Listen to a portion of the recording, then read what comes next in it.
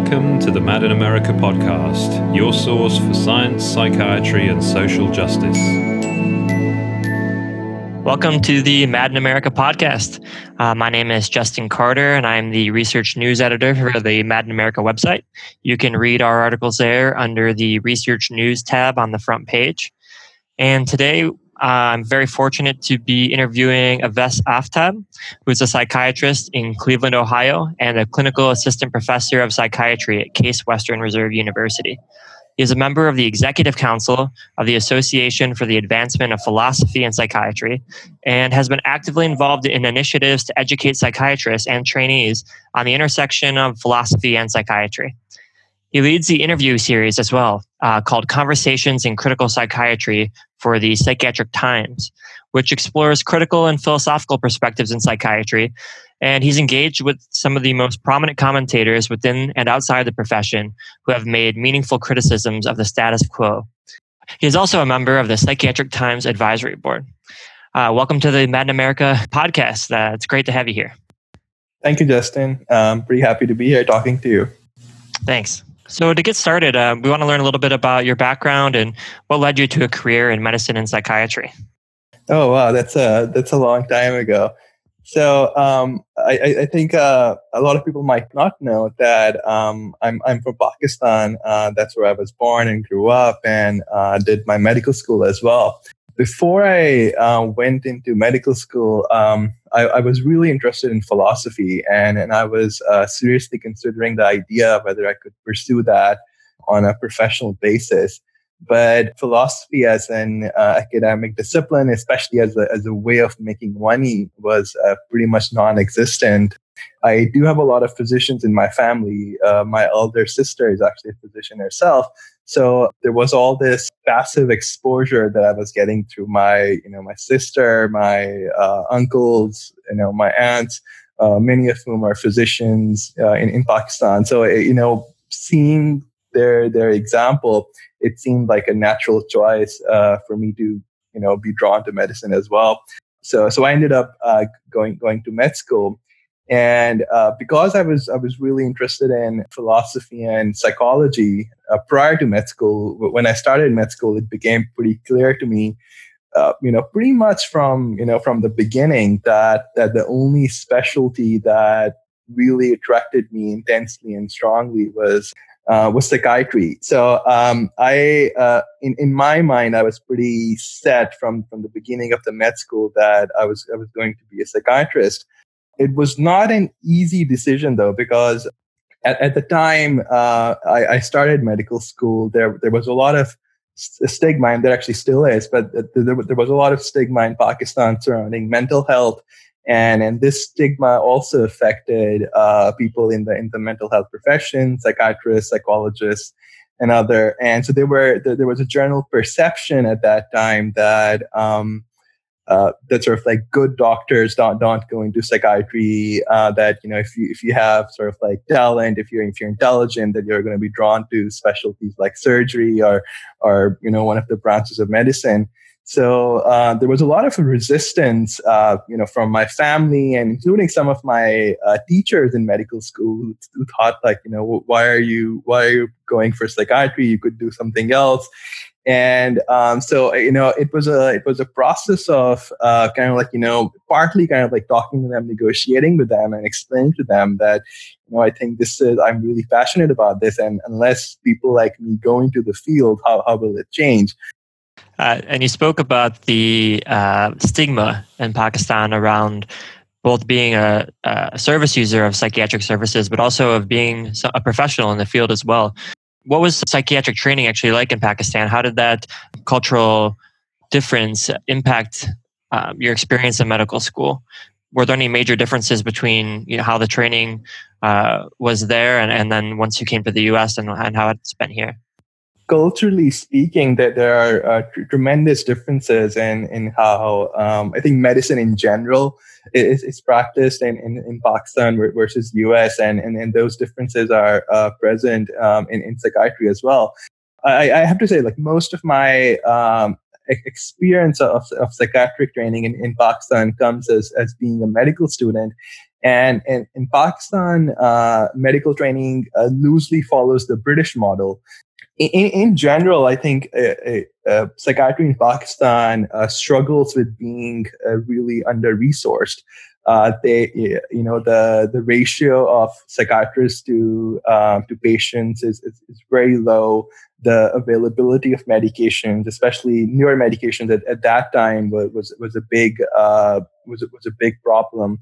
And in general, there were a lot of challenges within the system. So, for example, when I started my psychiatric training in US, some of the things that were really prominent to me was how many that there's a legal apparatus that exists here with regards to mental health care, especially when it comes to involuntary or forced psychiatric detention or sort of like pathways such as sort of like describing under what are the situations and what are the circumstances in which someone can be admitted to a psychiatric hospital against their will. What are the circumstances in which you can like petition the court for forced medication. So there is some sort of like a legal apparatus, some sort of a system of rules exists that sets some boundaries and also establishes some accountability in a certain way. Versus in Pakistan, there's literally nothing when it comes to laws relating to mental health care. So there's this sense of chaos in which when you're treating someone and let's say the family is concerned about a patient who might be either going psychotic or might be experiencing episodes of mania or severe depression, there's no clear-cut pathway as to like what is supposed to be done, what's going to be next. It's not like they can call like 911 or the police there and have the patient transported against their will to the emergency room or to the physician. So people end up sort of like responding in very different, sometimes creative ways, and sometimes that involves like deception on part of the families, which sometimes can sort of like cross into the boundary of what we may call unethical. Like it's pretty common there that family members would obtain psychiatric medications and mix it into the food of a person without that person knowing, and so I mean that's not ethically defensible, but I think you can sort of like see it as a consequence of a society that has failed to develop other ways, formal ways of addressing these problems. And another thing is that here, majority of psychiatric prescriptions, like you have to go to a doctor has to prescribe the medication to you. In Pakistan, things are a little bit changing now, but back when I was there, it was essentially you could go to any pharmacy and get any medication you want. So there wasn't that the psychiatrist was not the gatekeeper of psychiatric medications there.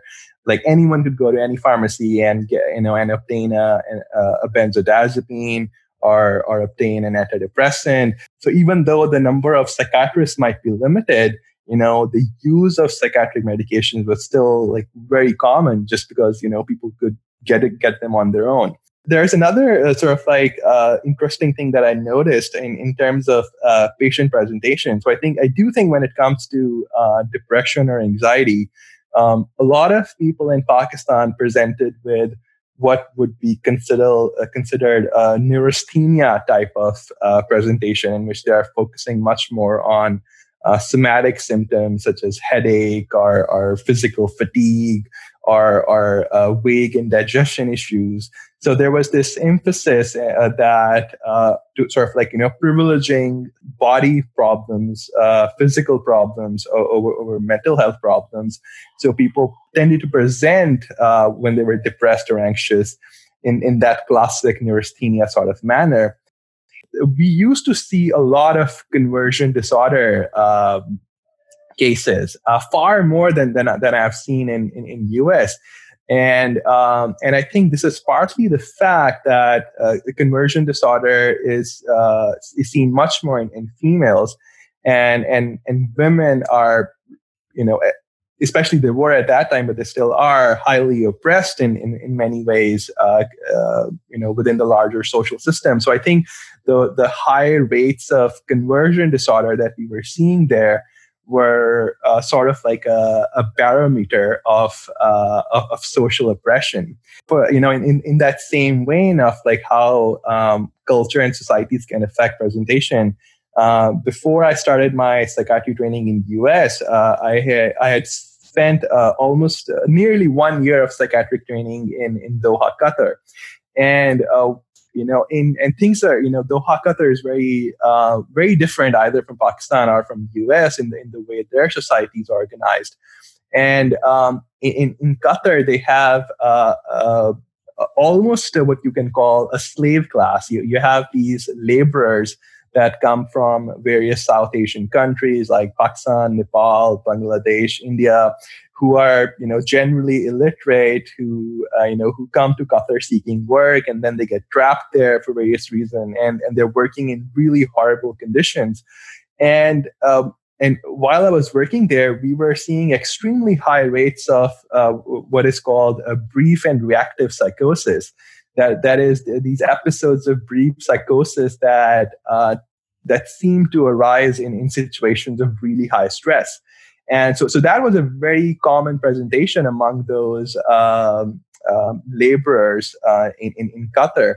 And versus in contrast, it's relatively rare to see brief reactive psychosis, just because the society is not oppressive for most of us in the same way as it might be in other countries. Yeah, and it sounds like your experiences were really rich for thinking about these philosophical questions that come up in psychiatry and psychology as well, as far as the role of culture in the experience of mental distress, as far as issues around coercion and deception in psychiatry. And I'm wondering about how your philosophical training continued to develop during this period of medical school. I know that you produced an excellent blog on the history of modern philosophy while you were in medical school, I believe. So I'm wondering, how did that study of philosophy continue for you? In which ways did it complement your medical training? And in what ways did your medical training challenge some of the philosophical ideas you were reading about? Thank you. Yeah, I think, as I mentioned, my real love was always, even before I started med school, it was really philosophy. So even though I was in med school, and I think everyone recognizes how busy med school can be, I still was devoting a lot of time to my personal reading of philosophy, and at that time I was doing a lot of reading in history of philosophy, especially history of modern philosophy, from Descartes and onward, and trying to understand the trajectory of philosophical evolution, and trying to sort of like get a better sense of that. So as I was doing all that study, I was sort of like keeping notes. But once I had accumulated a relatively large volume of notes, I realized that with some more effort, I could give them a little bit more form and shape as sort of this book, in a blog form. So it ended up being this blog, or you can sort of like call it like a blog book on the history of modern philosophy from an amateur's perspective. And I think that personal study gave me a pretty solid foundation for further philosophical inquiries and further philosophical areas that I was interested in later on. I initially, when I was doing all of this study in philosophy, I didn't see it as being that relevant to medicine. There was, a bit of a disconnect in my mind. But I think as I progressed, I began to appreciate the ways in which philosophical thinking can inform medicine, but also sort of like the ways in which there are all these hidden conceptual dynamics that are present in way people make sense of distress, in which people talk about disease categories and the way they approach them. So I began to see this hidden philosophical structure beneath the practice of medicine. And this became much more apparent to me when it came to psychiatry, that because psychiatry is one area where things are relatively more subjective, where there's a much stronger influence of values. And so it's easier to see the influence of some of those philosophical assumptions in how things are practiced. But I don't think that the nature of the underlying philosophical assumptions is that different in rest of medicine. Another big influence in this area happened during my final year of med school. And that's when I became familiar with the work of the famous existential psychotherapist, Irvin Yalom. At that time, I was personally really interested in the existentialist philosophers. So I was kind of exploring the views of Nietzsche at that time, Heidegger, Sartre, Camus. And so sort of like when I discovered Yalom and I started reading him, that was that made a huge impression on me, especially as a medical student. And I love the way Yalom integrated existential thinking into his practice of psychotherapy and psychiatry, the way he made sense of people's distress, the way he made sense of their anxieties. And I really enjoyed that, and I think that, and I'm really glad that I was able to read and appreciate Yalom at such an early stage, because it gave me a much richer appreciation of what psychiatric practice could be like if done in the right fashion. Later on, after med school, but before starting my residency in US. I also read The Divided Self by R.D. Laing, who, as many people would recognize as being one of the so-called anti-psychiatry thinkers or anti-psychiatry philosophers. The Divided Self was his first book. That was before when anyone would have recognized or labeled him as being what we would call anti-psychiatry. But it's a very fascinating book, because R.D. Laing is trying to understand psychosis from the perspective of existentialism. He's trying to make sense of the delusions, the thought disorganization, the paranoia from an existential perspective, and he's desperately trying to see meaning in that. I don't think I was fully convinced by what I read in that. But I think that the sheer force and beauty of that intellectual effort left a deep mark for me. Yeah, and you mentioned that you started reading works of philosophy that were being applied to clinical practice in different ways. So existentialism from Yalom being applied to psychotherapy primarily, and then R.D. Laing's work taking existentialism and phenomenology and applying it to the lived experience of psychosis and how to engage with it in a way that could be meaningful. But these two camps of sort of a pure philosophy of psychiatry, and then a critical or sort of a applied, engaged application of philosophy in critical psychiatry. How did you come to, after R.D. Laing, explore more of the critical psychiatry and anti-psychiatry movements, and how did that shape your thinking? When it comes to the, sort of like this relationship between philosophy of psychiatry and versus sort of like, what we now loosely call critical psychiatry, there is a big overlap, but they're also in some ways relatively distinct and somewhat insulated from each other. So I was, for much of my psychiatric training, I was sort of like actively reading literature in philosophy of psychiatry, and I was familiar with the intellectual work of the classic anti-psychiatrists, Thomas Szasz, R.D. Laing, and Michel Foucault.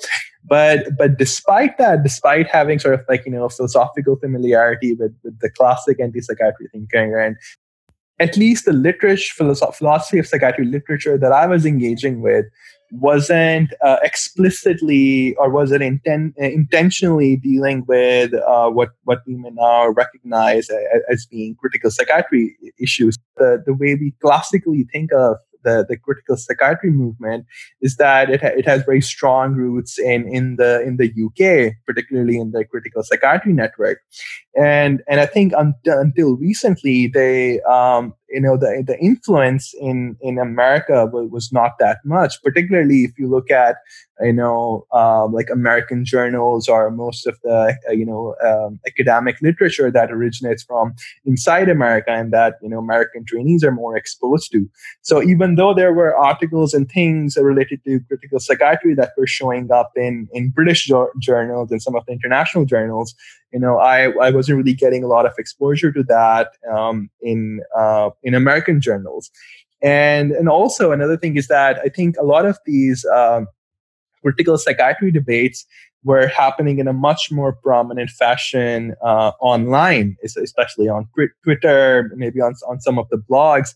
So the end result is that my exposure to sort of like this body of views of what we would call critical psychiatry happened pretty late, almost sort of like near the end of my psychiatric training. And I think it was, I would say it was relatively shortly before the book, the edited book, Critical Psychiatry, that was edited by Sandy Steingard, that came out. But before that, I did almost 1 year before the Sandy Steingard's edited volume on critical psychiatry came out. I did end up reading Anatomy of an Epidemic by Robert Whittaker. Now, I don't think like Robert Whittaker, at least in that book, like presents his views as being representative of some sort of like critical psychiatry. But I think, loosely speaking, I think many would place that book within the larger canon of that. And that was reading Anatomy of an Epidemic and engaging with that ideas was quite an experience for me. The book has had a pretty terrible reputation. Most of the people that I had spoken to or people who had mentioned that book before had been pretty superficial and dismissive about that, sort of like calling it sort of like, extreme or anti-psychiatry. And so when I decided to read that, I was expecting that this was something I'll kind of like quickly go through, and it's not something that I'll have to like spend a lot of time and energy on. But that actually reading Anatomy of an Epidemic ended up being a very jarring experience, because sort of like I quickly realized that a lot of the arguments and a lot of the data that was presented in the book was not easily dismissed. And the nature of what was being discussed, that is, the possibility that psychotropic medications can worsen outcomes or worsen quality of life, at least in a subset of patients, was one that was particularly unsettling to me. So, so I kind of like, think back, to my sort of like relatively, naive days, you can say, when I wasn't exposed to this like larger body of work, and I was thinking that I would just be like, I'll quickly be done with it. Versus, I read that book, and, almost like 2 years later, I'm still thinking and, trying to address those issues. So, I think like that book left a pretty deep impression on me. But it wasn't just because like I accepted the arguments of the book, or I was sort of like, immediately convinced that everything that is being said is correct. But I think I could see that, a lot of the arguments at the very least are worthy of serious engagement, and that this is something that I need to figure out and make sense of. And as I started talking to other psychiatrists, in the community, I realized that a lot of other people had actually, read the book too, and a lot of them were struggling to make sense of these issues in the same way as I was.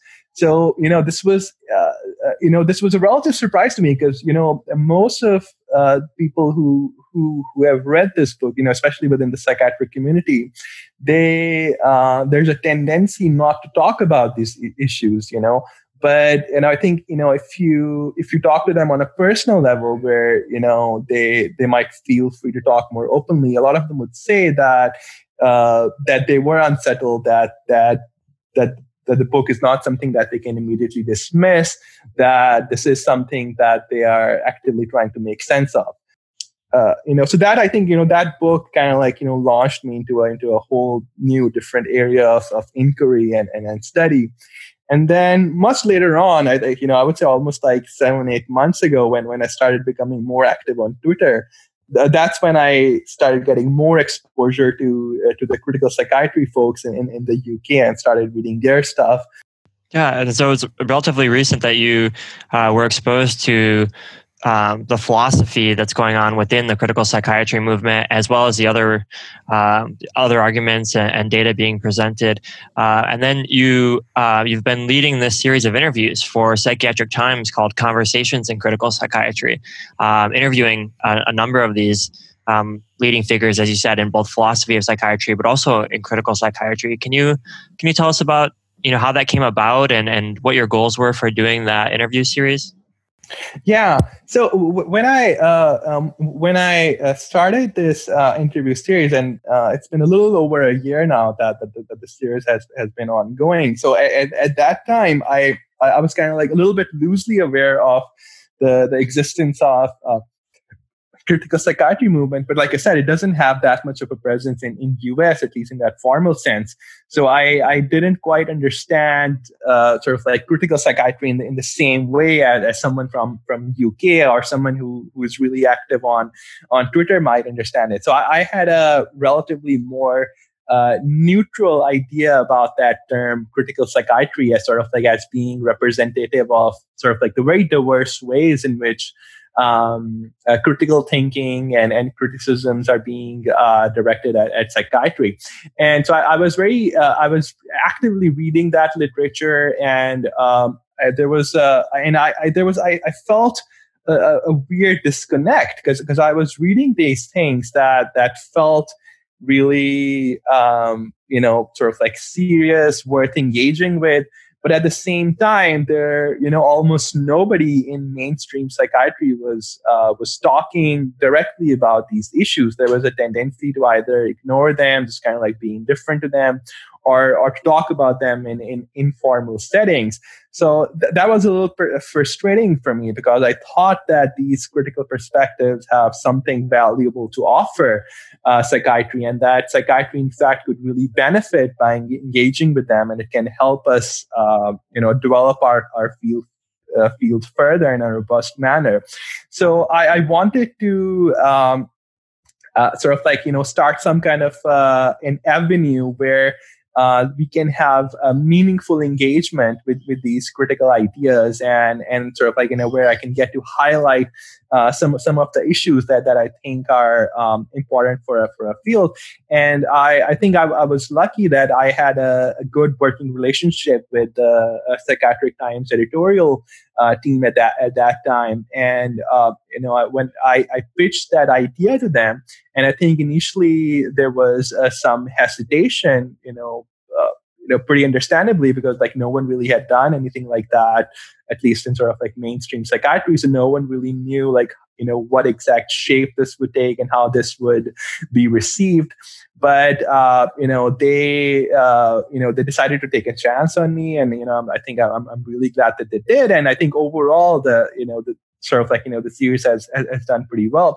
So going back to sort of like the reasons why, so one reason was that, I wanted to highlight the sorts of criticisms, the sorts of critical perspectives that I think we as a field needed to hear, even though, I may not personally agree with all of them, or I may not think that this is something that all psychiatrists should think that way, but I still think it's very important that we hear these things and engage with these things. Secondly, I was still in this project of sort of like learning more and imbibing more knowledge and making sense of this stuff. So I thought this series would present sort of like an excellent opportunity for me to learn more about these critical ideas and perspectives as well. And very importantly, I wanted these engagements to happen in a relatively non-threatening, productive manner, because I think there's this tendency where there's this unhelpful dynamic that develops when criticisms are made, that the criticisms tend to be aggressively presented, and then sort of like the other side, the mainstream psychiatrists sort of like may react with in sort of like in the state of like being totally defensive, and that's not really that sort of like offense defense argument counter argument sort of thing doesn't help learning or a meaningful engagement. I mean, that's good if you want to refute something or if you want to like dismiss something, but it's not conducive for learning. So it was really important to me that these interviews happen in a non-confrontational manner, so that we can, so that the readers can sort of like think about these issues without sort of like without being threatened. So as you began this Psychiatric Times interview series, you sort of ended up in the middle of two worlds that weren't always speaking to each other in a very productive way. So I'm curious about, I guess, two things. One, what has the response been sort of on either side? How has the mainstream psychiatric community responded to hearing these critical voices in Psychiatric Times? How has the critical psychiatry movement sort of at large responded? And then also, what have you noticed being in that intersection? What have you noticed about that discussion, how it tends to play out online and on Twitter, as you mentioned?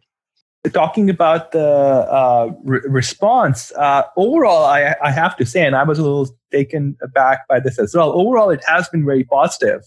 And I was surprised by how well these interviews were received, at least by the people who were reading them, and even by psychiatrists that sort of like, you would think as being thoroughly mainstream, as sort of like, operating with the current mindset. A lot of them actually really found the interviews to be thought-provoking, as sort of like, raising a lot of interesting points. I think a lot of people may simply have ignored these interviews initially in the beginning. So I think initially, I think a large chunk probably didn't really care for these interviews that much. There was, sort of like a relatively, sort of like smaller chunk that sort of like, found these really interviews to be really worthwhile and positive. And then there was a smaller group that sort of like, responded in a little bit more critical manner, sort of like saying, I don't really think this, like, such series focusing on critical ideas is such a good thing. That's not what we need. That's not what the field needs right now. So there was a small amount of backlash, but it was fairly small if you looked at the people who like these interviews, within the psychiatric community. I have to say that the criticisms have not been to the extent that I might have feared. When I started that series. So again, I have to emphasize that I think overall the reaction from the psychiatric community was very positive.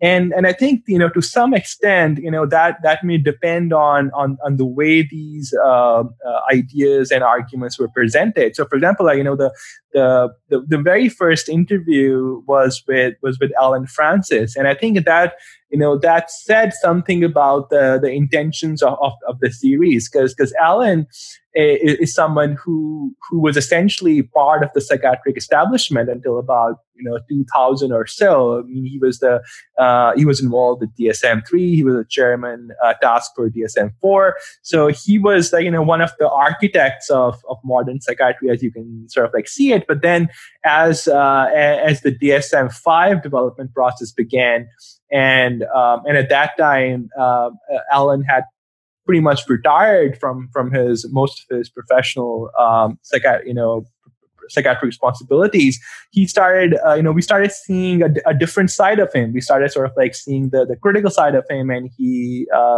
started sort of like, writing much more about philosophy of psychiatry. He started sort of like, writing about the limitations of DSM, the way that DSM is misapplied and misunderstood in sort of like mainstream practice, and what are some of the harmful effects that has had on society at large.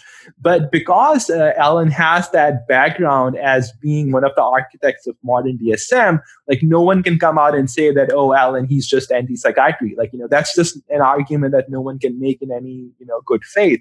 So, I think starting off with someone like Alan was symbolic, because it shows that, where sort of like the series is aiming to be like firmly footed within the psychiatric tradition, but it's also sort of like honest, and it sort of like wants to explore these criticisms in a genuine manner, without necessarily sort of like, going to the extreme that people, might consider to be, so-called anti-psychiatry. And then another example you can sort of like have is that when Anne Harrington's book came out last year, a lot of the initial reaction to that book tended to be relatively negative, and that was mostly because early on people hadn't really read the book itself, but they were mostly relying on the various book reviews. When I decided to interview Anne Harrington, I was anticipating that there's probably going to be like more backlash to the interview.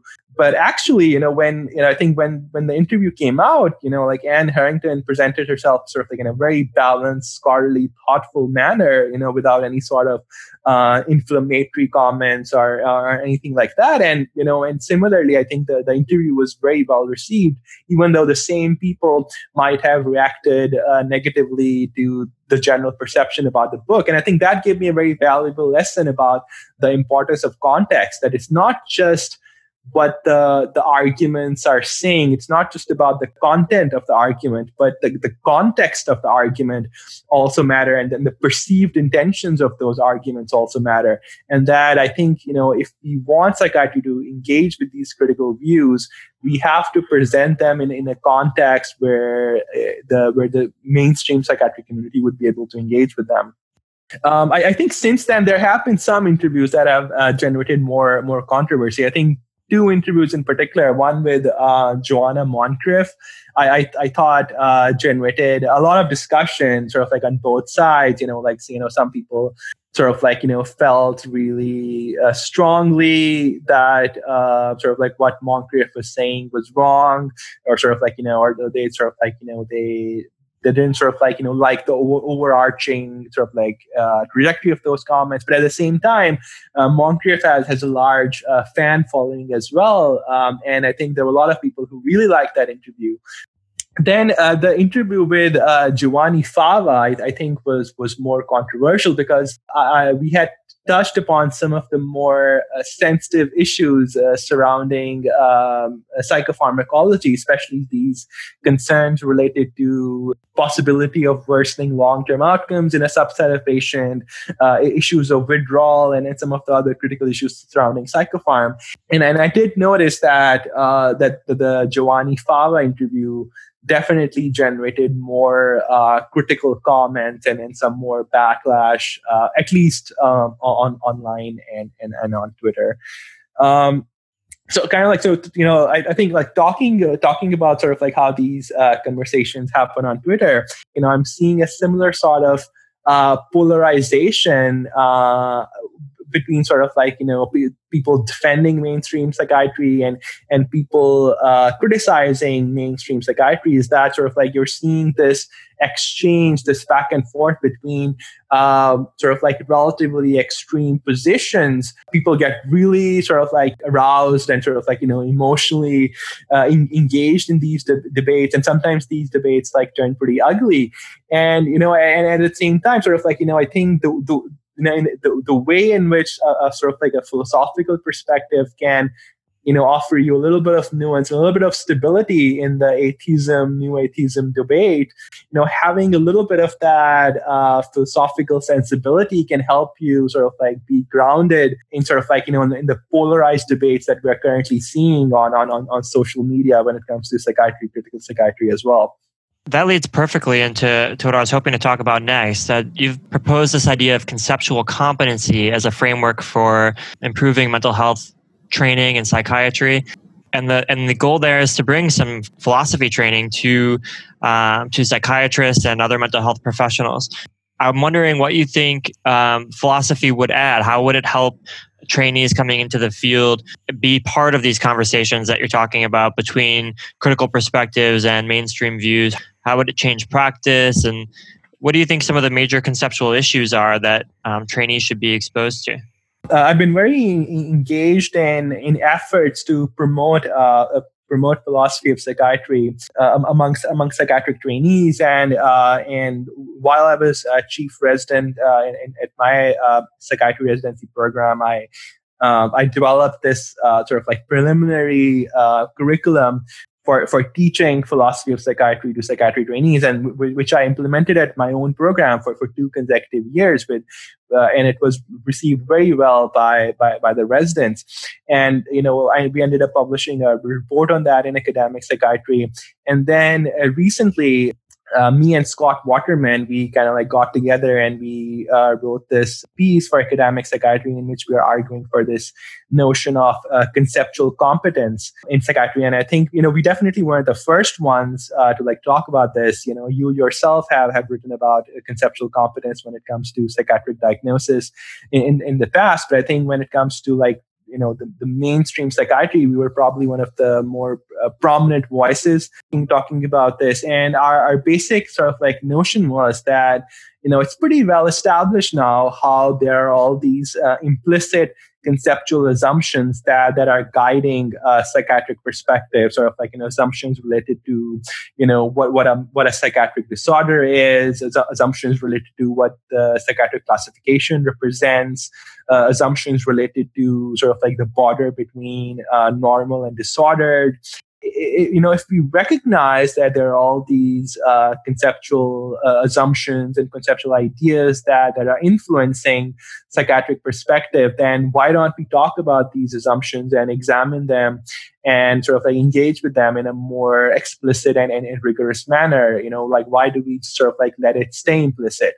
So the main sort of like idea is that when we train psychiatrists to recognize the conceptual ideas that are influencing their approach, the conceptual ideas that are dictating and sort of like guiding their practice. And I think it is precisely our neglect of these conceptual ideas that has led to some of the more widespread problems of reification of psychiatric constructs, when we think that these DSM constructs represent some sort of discrete diseases that exist out there, or we sort of like we attribute more reality to these constructs than is warranted, or sort of like or the issue of widespread medicalization. Sort of like, how do we draw the boundary of what should fall within the domain of medicine, and how should we sort of like understand the situation? Right now we're sort of like the process of medicalization just kind of like operating through its own logic, and we're seeing this steady expansion in sort of like in the proportion of the population that falls with sort of like under these various constructs. So my main goal, in sort of like in promoting conceptual competence is that, that trainees start asking these questions, that they become more explicit about these hidden philosophical ideas. And I think once that happens, then we can begin to ask like more meaningful questions about, like what to do next, and, how can we change things. If we have more awareness, if we have more understanding, then I think we can engage with these philosophical issues. We can engage with these critical issues in a more productive manner, and we can start making the changes in our practice that need to happen. There have been other movements in the field of psychiatry recently, such as the movement for multicultural competence and humility, to help train mental health professionals to think about the role of culture in experiences and expressions of distress, and also for structural competence, which is a movement to think about the ways in which institutions, structural discrimination, systemic racism impact clients and patients. So I'm wondering, how does conceptual competence, complement these other movements, and what would it add to those existing movements in the field? I think the development of cultural competence and structural competence are some of the most promising developments that have happened in medicine and psychiatry at large over the last 10 to 15 years. And I think that these movements are really forcing us to engage with issues of cultural diversity, the way culture affects medical presentations, including psychiatric presentations, and very importantly, to when we're discussing culture, that we don't assume the Western perspective to be the default natural perspective, and so I think sort of like getting away from that dangerous sort of mindset and sort of like looking at culture from sort of like this larger perspective, and being more mindful of the ways in which we can be more respectful and we can be more understanding of the way culture interact with medical and psychiatric problems. And then I think structural competence is doing a really wonderful job in highlighting the ways in which various social systems, the way sort of like the forces of oppression, sort of like whether this is like gender discrimination, racial discrimination, whether this is economic inequality, whether it's extreme poverty, like how are these influencing like medical conditions? How are they influencing their prognosis, and how are they influencing access to treatment? And there's a pretty good body of literature to now show that we need to be more, that physicians and psychiatrists need to be more mindful of the way these social forces operate if we are to provide good care to our people, and that we don't just have to look at the individual patient in front of us, but we also have to think about society at large. And to take this a little bit further, if a psychiatric trainee or a psychiatrist were to make a study of conceptual competence curriculum or to utilize the framework, how do you imagine that would change daily practice? And if you were a service user showing up to a psychiatric visit, how might you experience that visit differently if that training had been available? It's difficult to sort of like say exactly how conceptual competence would change psychiatric practice, primarily because the emphasis is first on recognizing what the hidden assumptions are, and what sort of like the questions are that need answering. The approach of conceptual competence doesn't necessarily provide the answers themselves, because when it comes to philosophical questions, whether these are questions in philosophy of medicine, philosophy of psychiatry, or philosophy of science largely, philosophical questions rarely have clean-cut, settled answers. It's more of a process of dialogue that you have to sort of like, engage with a question. You have to sort of like, think about it, and sort of like, you have to reflect on it. But one thing it does do is that it helps weed out some of the bad answers.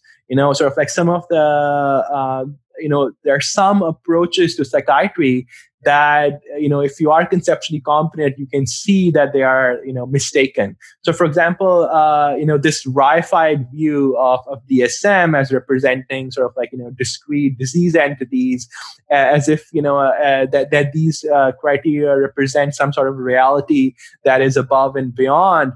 I think, someone who is conceptually competent is better able to understand the pragmatic nature, or sort of like, of these constructs, are sort of like the functions that these constructs serves. So I think conceptual competence can help psychiatrists be immune to some of the misguided tendencies that we are seeing in current practice. And I think by virtue of being more thoughtful like my hope is that they would be able to engage with patients and with the society at large in a much more healthy fashion. Because right now, what we're seeing, if you look at the public education that is being done with regards to psychiatry, the public is getting a very sort of like biomedical understanding of what a disease is. There was all this talk of chemical imbalance. There still is to some extent, but if you go back 10, 15 years, there was a lot more talk of chemical imbalance, or sort of like there's still talk of disorders being brain diseases, things like that. So the public is getting a certain version of how these things should be understood, but someone who has a better conceptual and philosophical understanding of these issues can easily see that these claims that are being made about brain disease and some of these other things, they're somewhat simplistic, and they might not be helpful, and that a more conceptually healthy understanding of these disease categories, of these disorder categories, is going to be very different. So if they have that sort of like openness, or like this conceptual understanding in their mind, then I think when they're seeing patients, when they're informing patients about diagnosis, when they're educating them, or when they're listening to their concerns, I think my hope is that it would have an influence on that as well, and we would be able to like think more outside the box, and we would be able to listen in a more healthy and sincere manner to some of the long-standing concerns that the consumer, survivor, ex-patient community has had. Yes, thank you. It sounds like the conceptual competence will lead to, as you're speaking about, a change in the relationship between service users and providers as well, and that there would be, you said, more humility and maybe some more openness, and less a sort of expert who is identifying something that's very easy to identify, and more of a dialogue between parties. Would you say that's accurate?